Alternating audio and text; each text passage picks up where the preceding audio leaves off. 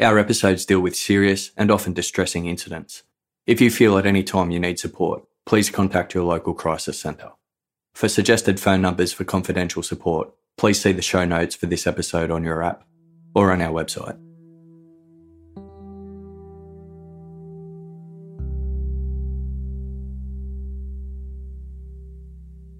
Like many girls growing up in southern Italy in the early 60s, Serafina Lococo was expected to marry young and start a family of her own.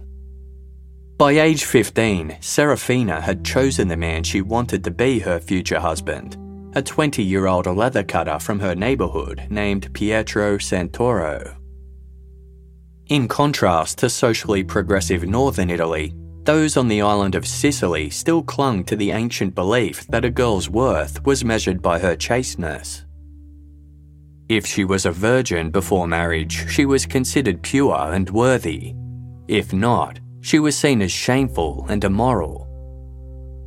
No Sicilian man would marry what they judged a dishonoured woman.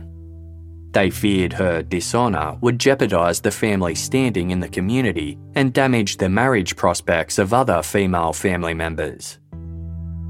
Accordingly, Sicilian girls and young women were required to dress modestly and weren't permitted to socially interact with unmarried men. Courtships between young couples were strictly controlled by their families, and in Serafina Lococo's case, her father did not like Pietro Santoro. Without his approval, there would be no marriage. One day in the summer of 1962, Pietro and Serafina performed what was known as a fuitina, an elopement of sorts. They spent a week together hidden in the countryside, and upon her return home, Serafina informed her father that she was now a dishonoured woman. Her father understood the situation before him. His own honour, that of his family name, and of both his daughters was at stake. Despite his ill feelings toward Pietro, Serafina's father felt he had no choice. According to Sicilian culture dating back millennia, the dishonour could be entirely undone, repaired and restored by the matrimonio reparatore, the marriage between the girl and her lover.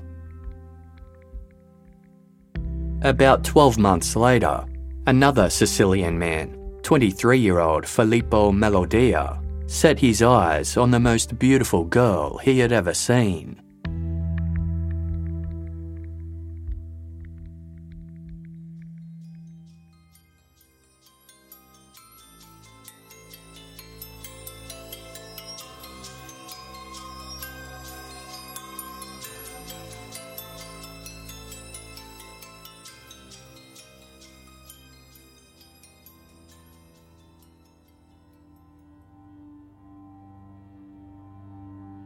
In the northwestern Sicilian town of Alcamo, many locals believed that Franca Viola's beauty was destined to lift her family out of poverty. Despite all the fanfare regarding her looks, Franca was an unassuming 15-year-old. She aspired to complete her education, live a comfortable life, and travel the world. She also dreamed of falling in love. Unlike Franca Viola, whose family were poor farmers, Filippo Melodia was born into wealth. He was the nephew of the undisputed boss of the Cosa Nostra, the Sicilian mafia. Filippo enjoyed all of the privileges that such an association offered. He drove around town in a white Alfa Romeo Giulietta and spent his money freely, buying rounds of drinks for his friends at the bar almost daily. Given Alcamo was a stronghold for the Sicilian mafia, Filippo's position as a future leader was assured. With his money, good looks and status, Filippo was one of the town's most eligible bachelors. Yet, he only had eyes for Franca Viola. The pair had made an impact on each other as they exchanged glances and greetings around town. Franca had formed the belief that there was a decent husband hidden behind Filippo's flashy exterior, and told her parents that she would be open to a courtship with him. Franca's father, Bernardo, was well aware of Filippo Melodia. He'd heard the many stories of Filippo terrorizing the neighborhoods of Alcamo, speeding through the narrow streets in his Giulietta and flashing around his 9mm pistol. Bernardo was also aware that the local police had their eye on Filippo. As a hard-working, honest and humble man, Bernardo Viola had little respect for the young mafioso. Days after Franca told her father about her growing feelings for Filippo, he arrived at the Viola house to introduce himself to her family and begin the courtship process. Once inside, Filippo announced his intention to be engaged to Franca. Bernardo was not easily intimidated. He wanted his daughter to marry a man who would take good care of her. Filippo retorted that there was no better man in Alcamo. Bernardo then implied that he would prefer Franca marry a man who worked for a living. Filippo was insulted by the remark, but remained quiet. Eventually, Bernardo broke the silence. Franca herself had expressed an interest in Filippo, so Bernardo was willing to consider an engagement between them on one condition: they got to know each other first. Filippo was not the type to take orders from someone he considered a peasant, and he wouldn't have tolerated such disrespect for any other girl. But he wanted Franca Viola as his wife, so he was willing to do as her father asked. The following week, Filippo and Franca sat side by side on a sofa inside the Viola house under the watchful eye of Franca's mother, Vita. Franca was initially charmed by Filippo, who confessed to Franca that he was crazy about her. However, after a number of months, Franca realised that she didn't harbour any romantic feelings for Filippo. He boasted constantly of his family's wealth, his car, and his connections to the mafia. He was also being looked into for a string of motorcycle thefts. Filippo had scoffed at Franca's plans for the future, insisting that she should be satisfied simply by becoming his wife. Franca had glimpsed what her life with Filippo Melodia would be like, and she was not impressed. The next time Filippo called at the Viola house, Franca didn't appear. Instead, her father informed the young man that he had failed his test. Without Bernardo's approval, Franca and Filippo's marriage would not go ahead. For the whole of 1964, the Viola family did not hear a word from Filippo Melodia. After having been rejected by Franca and her father, Filippo had left Sicily and spent the year in Germany to save face. By early 1965, the atmosphere in Alcamo had changed. Many high-ranking mafioso, including Filippo's uncle, had been arrested. The Cosa Nostra no longer had the same stranglehold over the town. Those who remained free kept a low profile, wary of Alcamo's new police commissioner, Lorenzo Camilleri. Upon his return to Alcamo, Filippo was keen to pick up where he left off. He wanted what he thought was owed to him, the mafioso lifestyle and Franca Viola. His desire for her had only intensified during his absence. In early May 1965, Filippo spied Bernardo Viola in town and approached him. In a callback to their first conversation, Filippo told Bernardo that he had been working while living in Germany, hoping to impress the older man. Bernardo replied, "It was not a thing before, and it is not a thing now. Franca has not missed you, and she can find a better husband than you."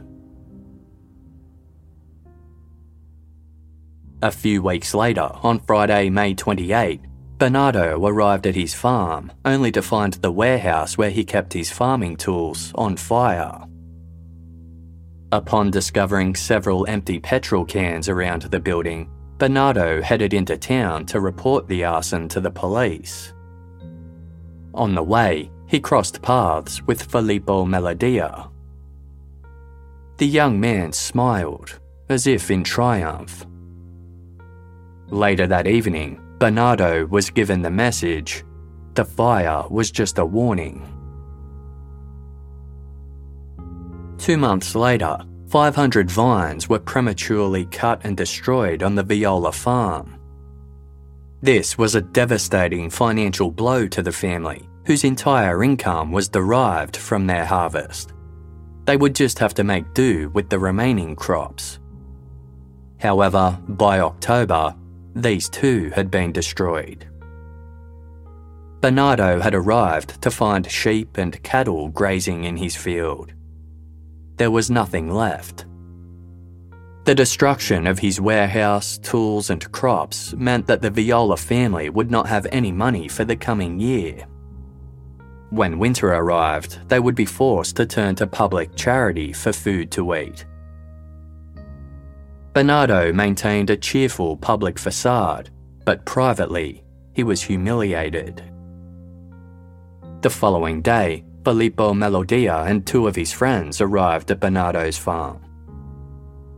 Filippo informed Bernardo that he must forfeit his farming land within 3 days. He then lifted his shirt to reveal a 9mm pistol tucked into his waistband. There was no question that Filippo was responsible for the damage to the Viola farm, but without any proof, there was nothing the police could do. Meanwhile, Franca Viola had become so terrified of Filippo that she barely left her home in fear of what he'd do next. On Christmas Day, Filippo Melodia gathered his crew. Let Franca enjoy Mass with her family, he told his boys. Tomorrow, they would ride. At 7 a.m. on Sunday, December 26, 1965, 2 men on a scooter slowly rode down the narrow streets of central Alcamo. They turned into Via Rancho, passing the near-identical sandstone-coloured buildings that lined the street until they reached number 41. They idled in place for a moment before moving a little further away to an acceptable vantage point. Eventually, they saw a short, slightly paunched man in a flat cap and jacket leave the building. Once he was out of sight, the scooter's engine buzzed and the 2 men hurriedly disappeared. About 30 minutes later, a blue Fiat Seicento and a white Alfa Romeo Giulietta screeched to a halt outside number 41. Several gunshots were fired into the air as a warning to residents to stay inside and mind their business. 12 masked and armed men then piled out of the cars and forced their way inside the Viola home. Vida Viola screamed for her daughter to run, knowing the men had come to take Franca away. Vida tried to fight them off, but they knocked her down and kept her pinned to the ground. Franca rushed upstairs, only to be chased down by 4 men who dragged her back down and out the front door. Franca's 8-year-old brother Mariano clung to her legs, refusing to let go even when he was struck over and over. Franca and Mariano were thrown into the Alfa Romeo Giulietta. After the car doors slammed shut, the 2 men who were still inside the house released their grip on Vita, who immediately ran outside after her children. Before she could reach the car, she was punched in the head from behind and fell to the ground. A dozen more gunshots were fired into the air before the Giulietta and Seicento sped away. Bernardo Viola returned home as quickly as he could and reported the kidnapping of Franca and Mariano to Commissioner Lorenzo Camilleri. Vita Viola knew for certain who had kidnapped her children. Although he'd been wearing a mask, Vita had locked eyes with Filippo Melodia as he dragged Franca away. Despite knowing who was responsible, Bernardo and Vita were at a loss. Wary of Filippo's mafia connections, the couple's neighbours refused to offer assistance or information. Fortunately for the Violas, Commissioner Lorenzo Camilleri wasn't one to just sit around and wait. He immediately began searching for Franca.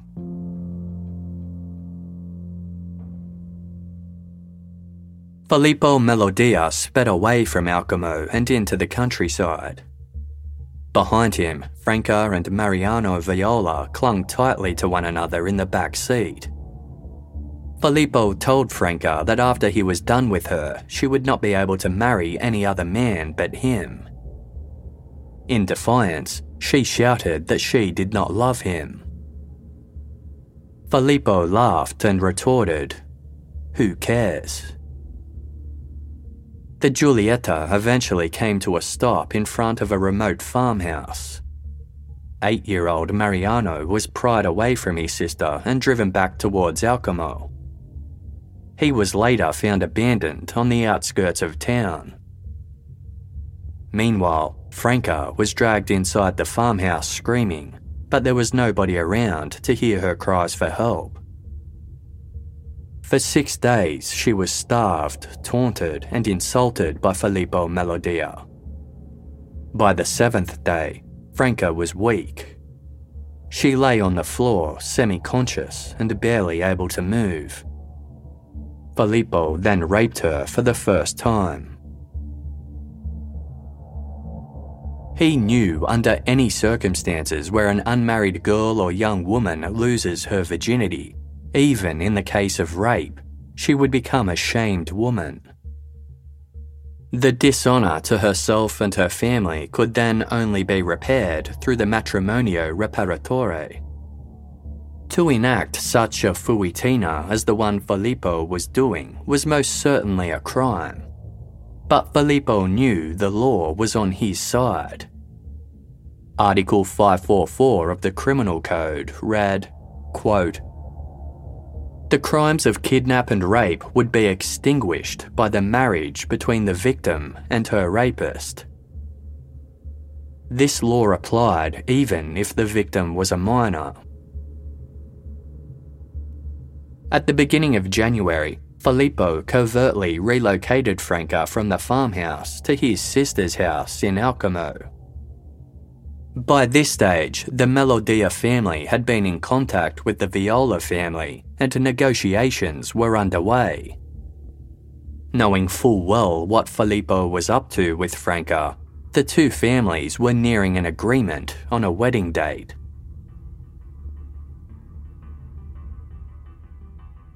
On Thursday, January 6, 1966, 12 days after Franca Viola was kidnapped, Commissioner Lorenzo Camilleri and his officers had Filippo Melodia's sister's house surrounded. They demanded that Filippo release Franca immediately. There was a commotion from inside the house, and then suddenly, 2 figures appeared on the second-story balcony. Filippo held up a visibly weak Franca Viola in front of him. As the officers levelled their guns at Filippo, Franca shouted, "Don't shoot." The police lowered their weapons. Satisfied with this outcome, Filippo agreed to surrender Franca and watched as his teenage captive collapsed into the waiting arms of her father. Filippo offered no resistance when Commissioner Camilleri placed him under arrest. He just smiled broadly and asked for a cigarette. Filippo then looked to Franca in anticipation. He believed she would insist that he be released and become her husband, as it was the only way she could remedy the disgrace she now brought upon her family as a dishonoured woman. Franca paused in front of Filippo Melodia, looked him in the eyes, and told him, "I will never marry you. Goodbye." Filippo's smile vanished, and the police took him away. Reunited with her family and safely back home, Franca agonised over rumours that her father had agreed for her to be married to Filippo during her time in captivity. Bernardo assured his daughter that the marriage negotiations were just a ruse in order for Commissioner Camilleri to discover where she was being held. With no marriage planned, Franca's fate and that of her family was uncertain. Vita worried for her daughter's future, but Franca was confident in her decision.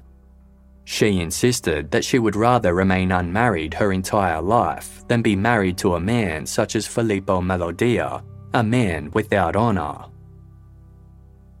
In standing her ground, Franca Viola had become the first Sicilian to ever refuse a matrimonio reparatore with her rapist. Bernardo Viola just wanted his daughter to be safe and happy, but he knew that the price for her resolve would be high. In the months leading up to Filippo Melodia's trial, life for the Viola family was grim. The earlier destruction of their farm meant that they had little money and food was scarce. Bernardo was desperate to find work, but no one in the town or surrounding villages would hire him. Franca became reclusive, shutting herself inside her home to avoid hostilities and judgment from the public. The Violas were guarded around the clock by police to ensure none of Filippo Melodia's family or friends followed through on their death threats. Many of the townspeople admired Franca's courage, but they still considered her decision to be ill-advised. They believed that even a girl as pretty as Franca would never find a husband now. Not only was she dishonoured, but she was also poor. During a council meeting for the town of Alcamo, it was proposed that the council stand in solidarity with Franca, her family, and all others who had been bullied. The proposition was unanimously approved, but when one councillor stood up and rhetorically requested a show of hands as to who among them would be willing to marry any dishonoured woman, no one moved. In December 1966, Franca Viola and her parents arrived at the Trapani courthouse under armed police escort. Of the 500 or so spectators who packed the courtroom, the vast majority were the family and supporters of Filippo Melodia and his accomplices. The room was palpably hostile towards the Viola family, who endured the crowd's insults and death threats. Even their lawyer was met with jeers and spit. The Violas sat behind the public prosecutor and their own lawyer. On the other side of the room were the lawyers representing each of the accused. All 12 of the defendants, including Filippo Melodia, were present inside the courtroom, locked behind the defendants' bars. Under oath, Filippo Melodia told the court that he and Franca Viola were in love and that her father, Bernardo, had called off their engagement against Franca's wishes. Filippo said that he and Franca had arranged the fuitina together in order to force her father's hand. He claimed that they had been consensually intimate many times during their escape, but it was old news, as they had already had sex 2 years prior during their initial courtship. He elaborated, saying that there were moments during his visits to the Viola house where he and Franca were unsupervised. To prove their client's assertions, Filippo's defense team requested that their medical expert be granted permission to physically examine Franca Viola in order to prove that she lost her virginity many months or even years prior to the fuitina. The prosecution vigorously objected to the request, and it was ultimately denied by the court. Filippo also claimed that he and Franca had planned the details of the staged kidnapping the day prior, on Christmas Day. In a show of solidarity with his co-accused, Filippo stated that while he had received assistance, none of the other 11 men charged had been present at the time of the phony kidnapping. He declined to name any of his actual helpers. Given the Fuitina was an agreed-upon arrangement between himself and Franca, no actual kidnap or rape had been committed. Filippo Melodia concluded that Franca's true wish was to marry him, but her tyrannical father would not allow it. After Filippo stepped down, the defence called a long procession of witnesses who supported his claims. One by one, they provided alibis for each of Filippo's accomplices. Most were said to have been at work all day, some at home, one in the market in town, and one at the barber's. In support of Filippo's claims that he and Franca were in love and the Fuitina had been pre-planned between them, the defence called a woman named Anna Lungaro. Anna lived next door to Filippo's sister and witnessed the brief standoff between Filippo and the police. Anna testified that Franca had not shouted "Don't shoot" in fear of her own safety, but had actually yelled, "Don't shoot, he is my husband," in order to protect the man she loved from the officer's bullets. As the defence concluded their case, none of the 12 accused men in the defendant's cage seemed at all worried about their fate. They talked and joked amongst themselves, smoked cigarettes, and laughed. The prosecution's argument was simple. In clear violation of the law, the 12 defendants had kidnapped Franca Viola, and then Filippo Melodia had raped her multiple times. The prosecution conceded that under Section 544 of the Criminal Code, these actions would cease to be crimes in relation to all defendants if and when Franca Viola married Filippo Melodia. However, given Franca's continued refusal to do so, which was her right, the fact of the crimes remained. Whether in fear of physical reprisal or simply the social stigma, no one in the community was willing to testify on behalf of the Viola family. The prosecution's case was limited to what those within the family claimed on the stand. Both Vita and Bernardo testified as to the events leading up to their daughter's abduction. They confirmed that back in 1963, Franca was indeed engaged to Filippo Melodia, albeit conditionally on the two becoming more acquainted. After spending time with Filippo, Franca had realised that she did not want to marry him, and so his proposal was rejected. Franca's parents testified to the campaign of intimidation and destruction that followed. Despite the defence's attempts to prove otherwise, Vita maintained that all of Filippo's accomplices were in the courtroom that day. Even though they had been wearing face coverings when they took her daughter, Vita was able to recognise all of those involved. Franca's aunt and grandmother both testified that they, along with Franca's parents and her brother Mariano, all enjoyed Christmas Day together.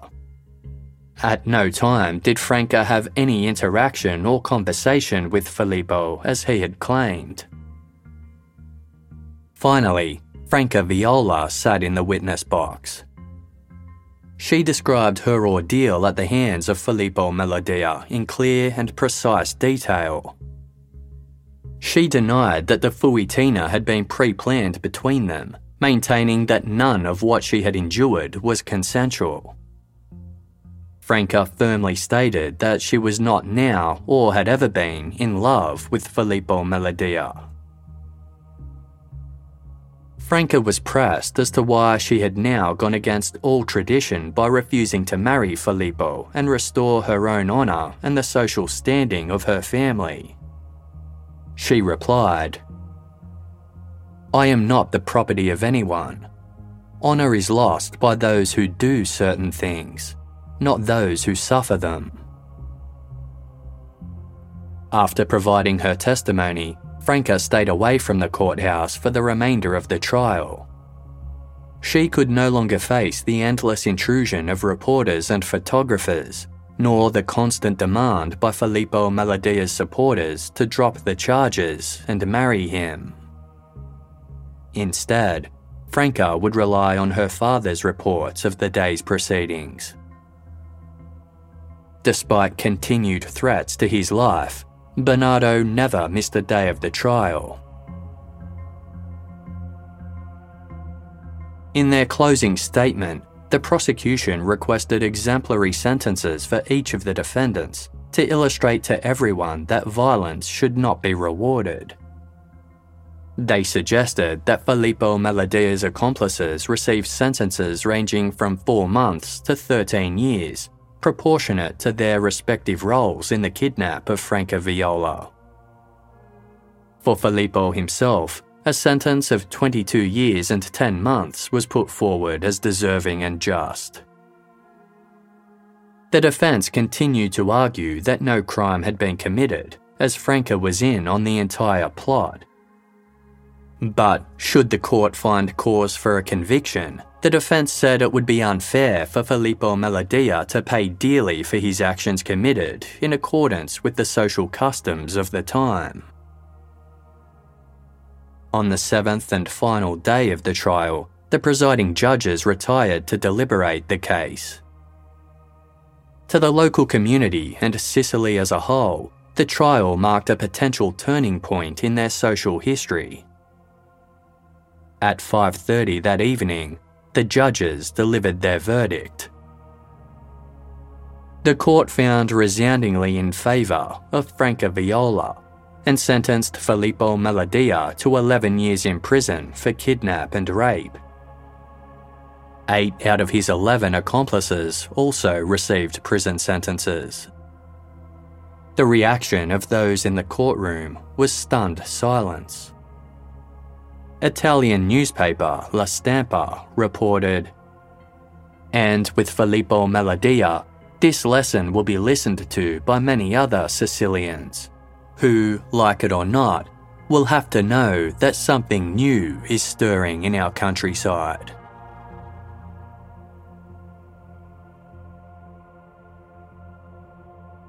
As the courtroom emptied, reporters were able to briefly speak with the patriarch of the Melodia and Viola families. Filippo Melodia's father, Vincenzo, indicated he was not at all worried about his son's conviction, as there was still time for the matrimonio reparatore. With such a marriage, the law allowed his son's crimes to fall away even after the sentence had been handed down. Vincenzo was upbeat, suggesting that the wedding could be arranged very quickly. He stated, "I really don't understand why Bernardo doesn't want to. In his place, I would have married Franca and Filippo."